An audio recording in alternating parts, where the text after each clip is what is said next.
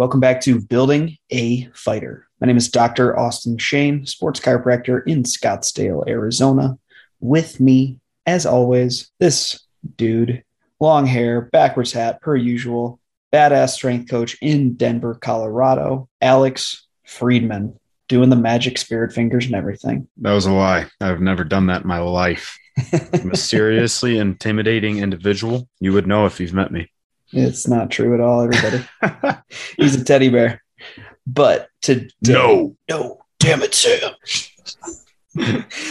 Today, I want to start kicking it off with, we were talking before the show, Alex just went to an MMA event, and just all the fights in total, we kept seeing, or I say he saw that there was a lot of inefficiencies in grappling going on. Right. There was a lot of people that were just grappling to fill the time, not actually trying to grapple to score or grapple to advance position. They were kind of doing it on the passive end or just to hold position.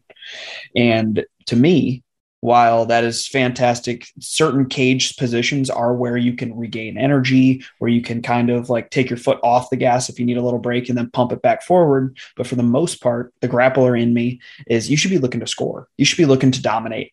And while there is this time and a place for energy conservation, a lot of the times our movement is actually extremely limited, because in our mind, we're like, oh, I can't let this guy off the cage, instead of, oh, I'm going to bury this dude on his head into the floor. And if we make that distinction from the first or the former to the latter, that's going to change the way we grapple. right. It's kind of like a killer mindset, right? Like, I understand that being in control and having the superior grappling position is like favorable, and you don't want to lose that in a fight. But when that consumes your whole being and you're just essentially laying on somebody, like, it's not that, again, it's not the worst thing in the world to hold somebody and to dominate the position, but progress in your position, like move on, like be able to take some risks and be willing to, end the fight there, try and finish, rather than just maintain control. Well, the point you make is you have to be willing to take a risk, right? Yeah.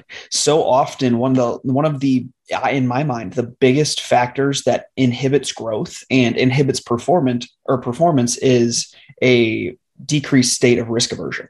If you're not willing to take risks, if you're not willing to try to create opportunities, which is just calculated risk taking, then you're probably not going to be the one that gets your either name up in lights or wins the fight. Well, you're just clamming up and then not making any decisions. That hesitancy is going to cost you as well. So definitely it decreases performance a little bit, but that is also to say, don't just, jump on an armbar and land on underneath somebody and completely give up your position. Like, there's calculated risk, just like Austin said. So it's not that we're just throwing from left field and trying to catch something, right? Or like Imanari rolling for no reason. Like, let's calculate and know what's going on in our positions, and then take a calculated risk to advance. Like, worst comes to worst, you're back on your feet, or worst comes to worst, you're 50-50. Don't maybe go for those, submissions that worst comes to worst, you're on the ground getting pounded. Right. And one of the biggest points in that aspect is I see a lot of our jiu-jitsu backgrounded fighters that they make the argument, oh, I'm great off my back, or, oh, that's where I'm most dangerous. And a common theme that the way that I've found success and our coaching staff finds success answering this is like, yes, that's fantastic when it's not sweaty. It's fantastic. Like with a minute left in the round where it's not going to make much of a difference if you end up on bottom. But if you jump for a flying triangle in the first 30 seconds of the round and you get stuck on bottom for 4 minutes and 30 seconds, that doesn't look good to the judges. So I don't care if you're dangerous off your back. That only works to a certain extent, because in MMA, I don't care how dangerous you are off your back, you're still getting a fist to your face for the most part. And that limits a lot of your attacks off your back. Regardless, if you're in a guard, like, the top guy is viewed as dominant, like, period. That's, just kind of MMA fact. So, but that's also an interesting criteria to think about it too, from a judging perspective. Like, if you're holding position and you've been in the same position for a minute and a half, and I think more and more refs are reluctant to stand people up nowadays, but you lose some of that like control or some of that dominance if you just sit there for 2 minutes, right? Mm-hmm. Like it's no longer this guy is dominating position. It's like, oh, they've both just settled in this position and nobody's really winning, right? So if you're not actively advancing or working to advance or being busy with your hands, like it might be even just as stupid as that, like stay busy with your hands, landing some ground and pound, which opens a door to advance maybe. But yeah, you got to think of what's happening in the judges' heads as well. It's like, am I in this position and genuinely owning it and dominating it? Or am I in this position and we're just here now and that's not looking favorable for me? What's the biggest position you saw today that you think people can get better at? Passing guard. Passing guard. Yeah. And I mean, I think the guys that were in guard were like jiu-jitsu players and they wanted to just sit in their guard, right? Or that's where they felt safe. Talking about the bottom man or the top man? Bottom man feeling safe in their guard. Right. But the top man's got to learn how to break it. Got to break the guard, got to be able to pass or stand up. Like that's one of the most dangerous positions, right? That when you're standing over somebody, like upkicks, you have to watch out for. But like you're standing over somebody, pass and throw at the same time. Well, I would argue. So I would argue. So full guard, that's a relatively good position to ground and pound from, though. So why in my mind, if I'm a wrestler, as I was about to say, I'd like to stay in a full guard because I can lock the hips down and I could still strike out of that. Yes, is a potentially more dangerous area, but I'd rather them be, if we look at the trends in my mind, typically if people are able to get to side control, they're going to roll through, get to the cage, work their way up. If I have somebody in full guard, I can lock their hips in place and they ain't going nowhere. That's the same with like locking down a half guard too. Everybody wants to pass the side control to go after all these different things. And something that our coach Santino talks about so much is, hey, if you're a wrestler, why aren't we just locking down the half guard, posturing up, beating the shit out of that person on bottom? Why are we looking for that pass or those 2 points in a jiu-jitsu match? Well, I think that's the hesitancy is as soon as I get to this position, I start posturing up and trying to land. That's when shit opens up and people escape or shit opens up and people get away. But that's like the risk you have to be willing to take and then adapt to it. Right. So like, I think that's where we get insecure in the fight. And we're like, I don't want to sit up and throw because then they might escape. But it's like, even if they try and escape, you're still in a dominant position. Go for the next dominant position. Exactly. It's how comfortable are you in that position as an offensive person? If you don't want to be on the ground, that's the best part about that guard. Well, guess what? You could probably exactly what Alex talked about in the first place. You could step up with one, step up with the other. Hey, look out. They're looking to heel sweep you, if you will. Or roll under for a leg lock. But as long as you're able to do that in a smart, efficient manner, boom, you get out of there, you get back to your feet and tell them to call up, right? But if you're on top and looking for where you feel most comfortable, that typically allows you to freestyle, allows you to increase that risk aversion, allows you to take those calculated risks that you could pass to half guard, or you can posture up and throw just from full guard and get to your offense, which is, I think where we're going to go with this whole podcast is how do we open up the offense and how do we get you in an offensive mindset? Because so many people are just focused on quote unquote scoring points. When you're in a cage fight, you're there to get the knockout. You're there to win on Dana White's Contender Series and get that contract. You ain't going to do that with a 29-28 or unanimous decision. Yeah, 100%. Like, and that's one of the things that the Factory X coach Mark Montoya has been preaching to us. And he's actually had us funneling into finishing positions from our takedowns and things like this. But one of the key point is like, you are a finisher. Like you are there to finish the fight. You are not there to win the decision. You're not there. You're there to get the TKO, to, lock somebody up and relentlessly pound on them. Right. So bless you. Maybe you can tell Austin's about to sneeze, but you're there to be a finisher. So let's find these positions that you're not so tied up or you're not so risk adverse that you can finish. So like we do a lot of gift wrap. We do a lot of 3/4 mount. Hooks in, flatten out the guy. Like that's a finishing position, right? So not only looking for the finish as far as a one-shot power or a one-off, but looking for positions that guys are literally stuck. Get them stuck, land a few power shots, and then if you do that, you can do that. If you do that twice in a fight, then you're probably going to win the fight. For sure. And then we can extrapolate this idea to wrestling as well, and probably every other combat sport, but this is the one that I'm most familiar with. In wrestling, how do we finish takedowns, Alex? For the most part, if we're drilling well, what do we do with the finish? Put them on their back. We're going for a pin or we're going for more points. Mm-hmm. Not just going for a takedown. We are going for the takedown plus the 4 points that you're going to get off the near fall right after that in college. Yeah. So it's the exact same mindset of when you get a takedown, how are we advancing to our positions? How are we getting to what the offensive beneficial position is versus, oh, we're just going to get the takedown. Now I get to breathe again. Yay. And don't get me wrong. I know you're getting tired. You're in a fight with another human, probably in the third round, grinding out this fight. But what matters isn't that you're getting tired. What matters is you've drilled so many times in practice that you're going to get to that beneficial position that whether you're tired or not, that's the first thing on your brain when you're going into a grappling exchange. 100%. And it should become second nature. It shouldn't be that, oh, I'm getting tired, I'm going to revert to these poor mechanics and tactics. It's like, I'm getting tired, I'm going to revert to good shot defense, or I'm going to revert to, staying in on the hips, or keeping my head up. Like, that was another big thing. Like, guillotines run rampant at this event I was at. So it's a place where not just like conditioning, because I think we overhype conditioning sometimes. 1,000%. But like, you're going to be tired in a fight. And this is pretty much an Army quote, but you don't rise to the level of your expectations, you fall to the level of your training. Mm-hmm. Right. So we need to have those good habits ingrained. So second nature, that even when I am dog tired, if I start grappling, I'm going to keep my head in the center. I'm going to keep my head up. I'm not going to run myself into X, Y, or Z. For sure. And so how do we extrapolate all these different things and put it into a practice schematic? Because like we said, this is something that we have to drill.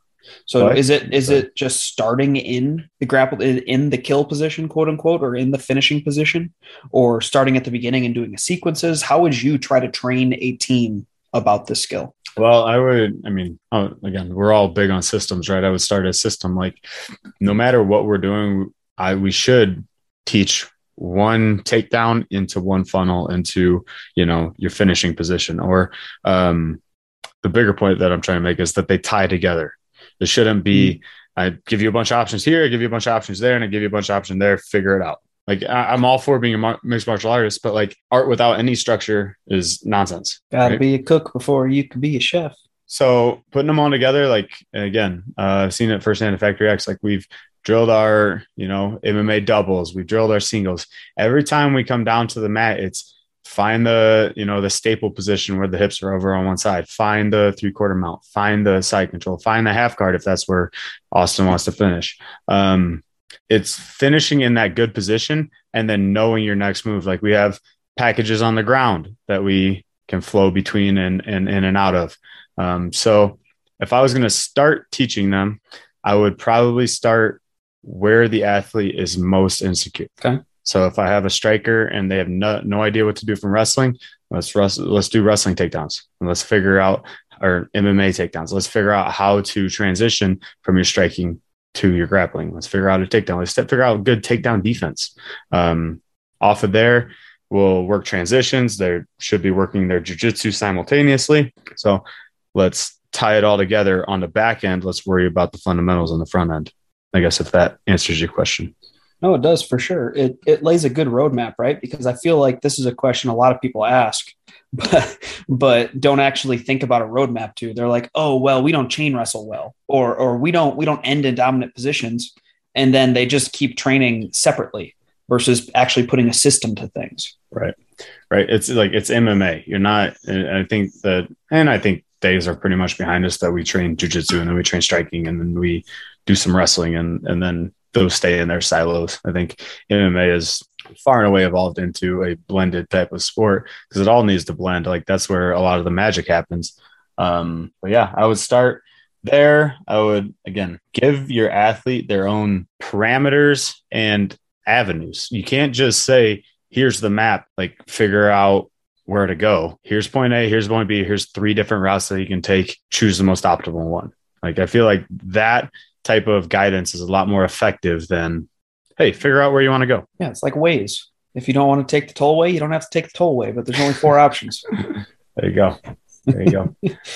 No, I was actually having this talk with one of our coaches. He actually just told me he listens to the podcast. Appreciate you, Eddie Cha.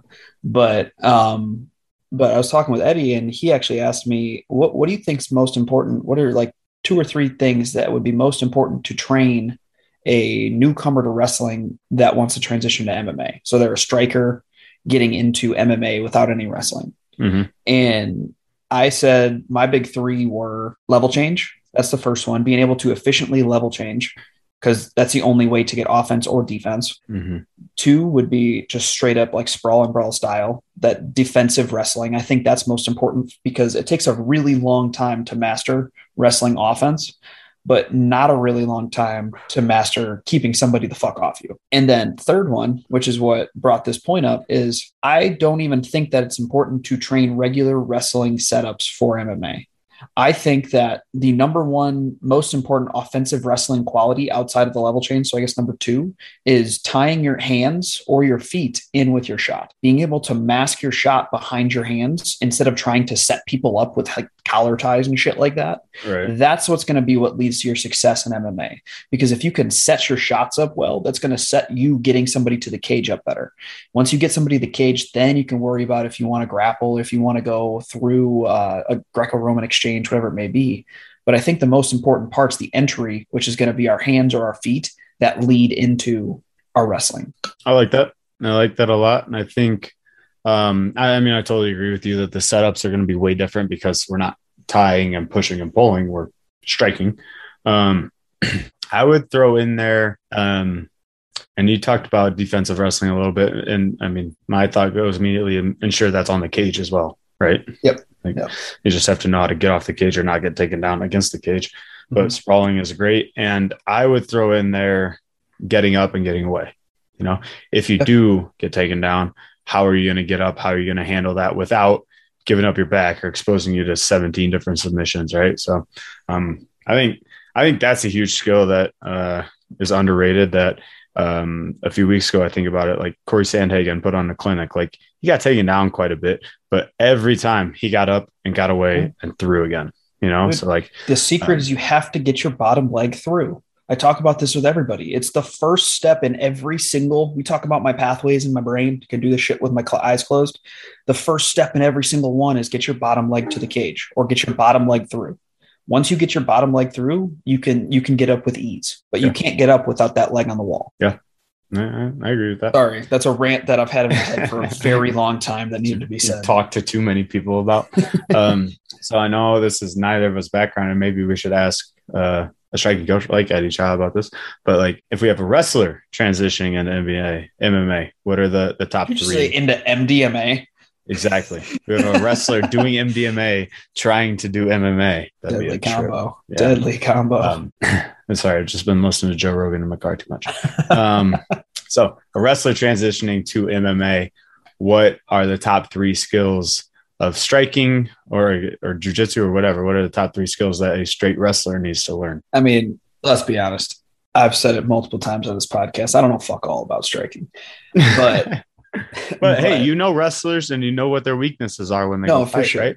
But I've made it a point to ask my striking coaches this, both Alan, our boxing coach, and Eddie, our striking coach. And one thing that Alan was telling me is that boxing and wrestling range is extremely similar. So being in boxing range and good boxing range is also very similar to being in good wrestling range. And the movements and the hip movements are the same.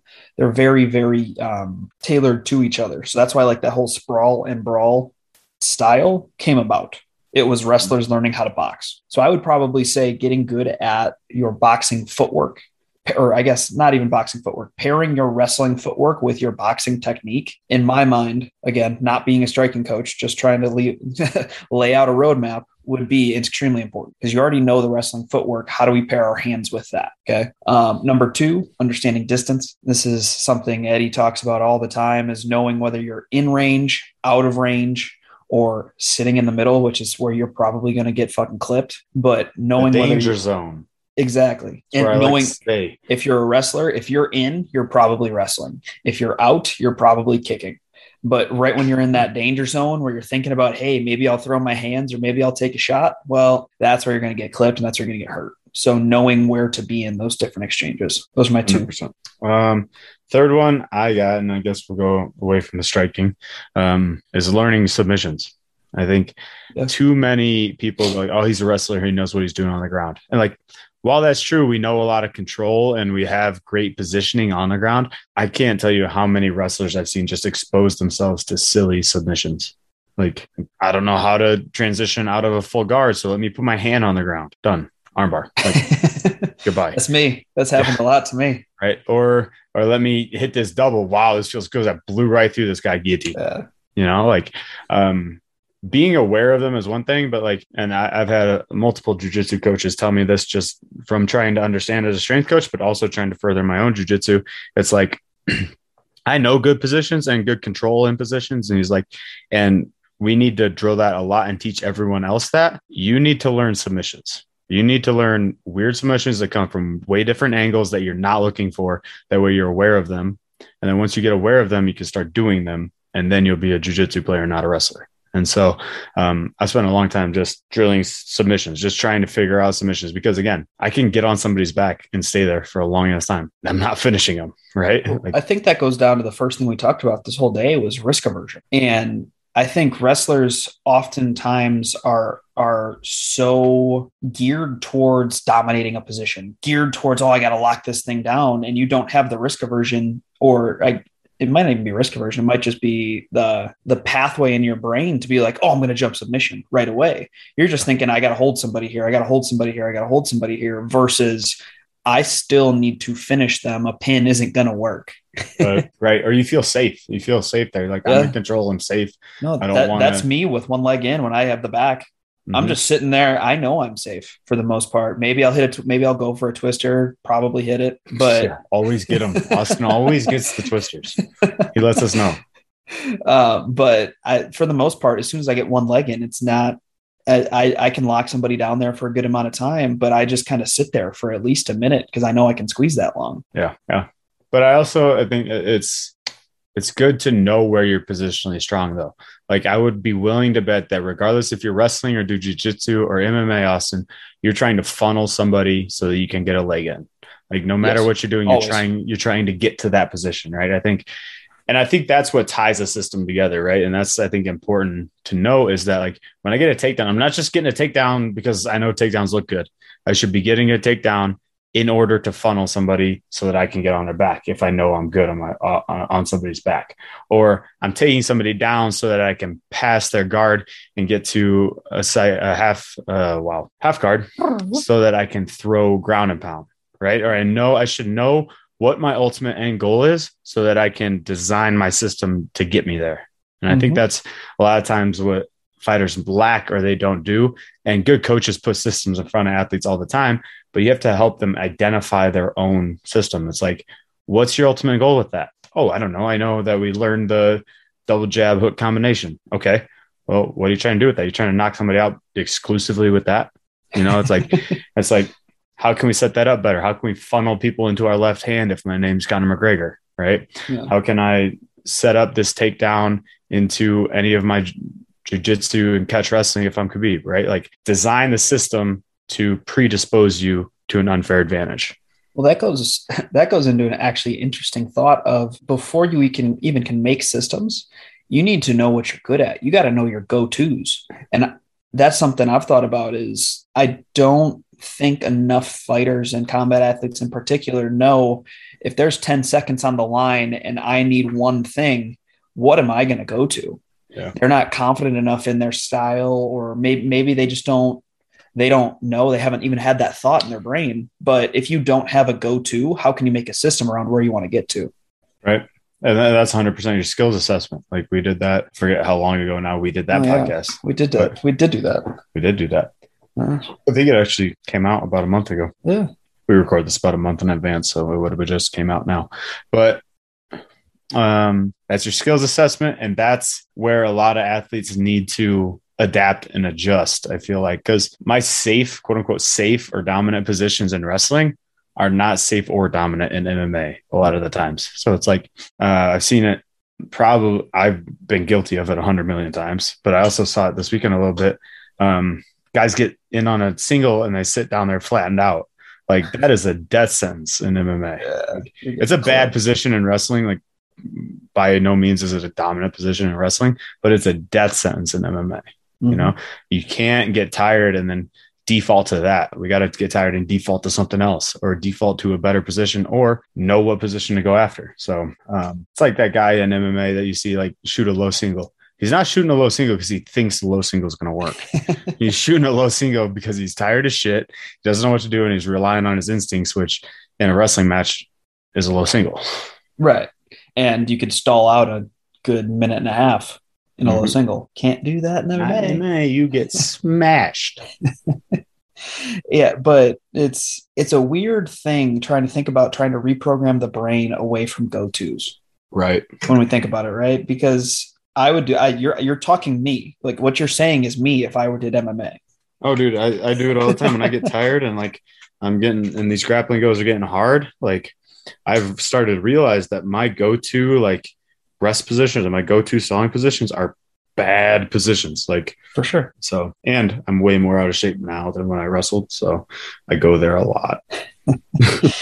Yeah, I feel that right now. I was on for like 3 weeks. I'm on like a 3-week off hiatus. So I hurt my big toe. Soft. I know. I heard it 3 weeks out it. If we're going about changing that programming, how do you do that? Or, I mean, how do you approach it? Like, not that we've really delved into the science of how to reprogram your neurons or whatever, but neuropsychology.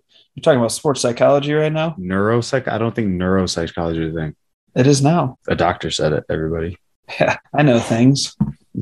No, changing the brain and trying. I think it would come from a feedback situation. We'd have to positively feedback or give positive feedback over and over and over again around trying to get them to go after the submission, go after the finish, trying to change the way their brain is wired based off of rewards, which is what the current research shows is positive reinforcement and a reward-based system is always going to trump a negative reaction or a negative reinforcement-based system. That's just how the brain how the brain works. So it's finding out what the athlete's motives are, finding what their motivation is, and then using that as positive reinforcement every single time that they get a finish or every single time that they go for a submission in a competitive grappling go. Right. And I was thinking about this earlier too, like what is conditioning's role in that too? Because I mean, I was saying it earlier, when you get tired, you default to these habits or default to these pre-programmed things. So like, I think at a certain time you have to practice under fatigue,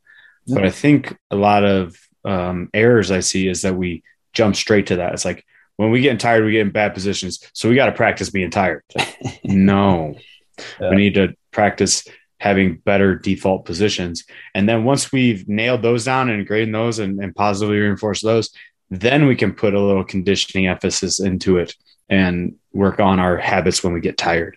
So I think that's an interesting play because it's always been the like moniker of like, you know, don't get tired, or when you get tired, you start being sloppy. It's like, well, let's train really hard not to be sloppy so that when we get tired, we default to a less sloppy behavior.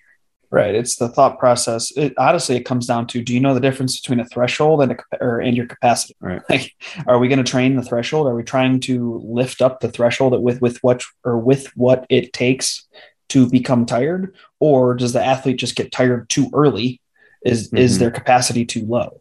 Yeah. But a lot of the times that isn't a concept, or that thought doesn't cross somebody's mind when they're just, oh, my athlete's tired. What am I going to do? We're going to make him work more. Well, maybe working more isn't actually what they need to do. Maybe it's working smarter in a threshold case, but sometimes it is working more. So it's being knowledgeable on that area and either doing the research yourself or having somebody on your team that knows the difference. And being able to apply it to each individual athlete. Like individual athletes have different problems, so we have to be able to identify that differently.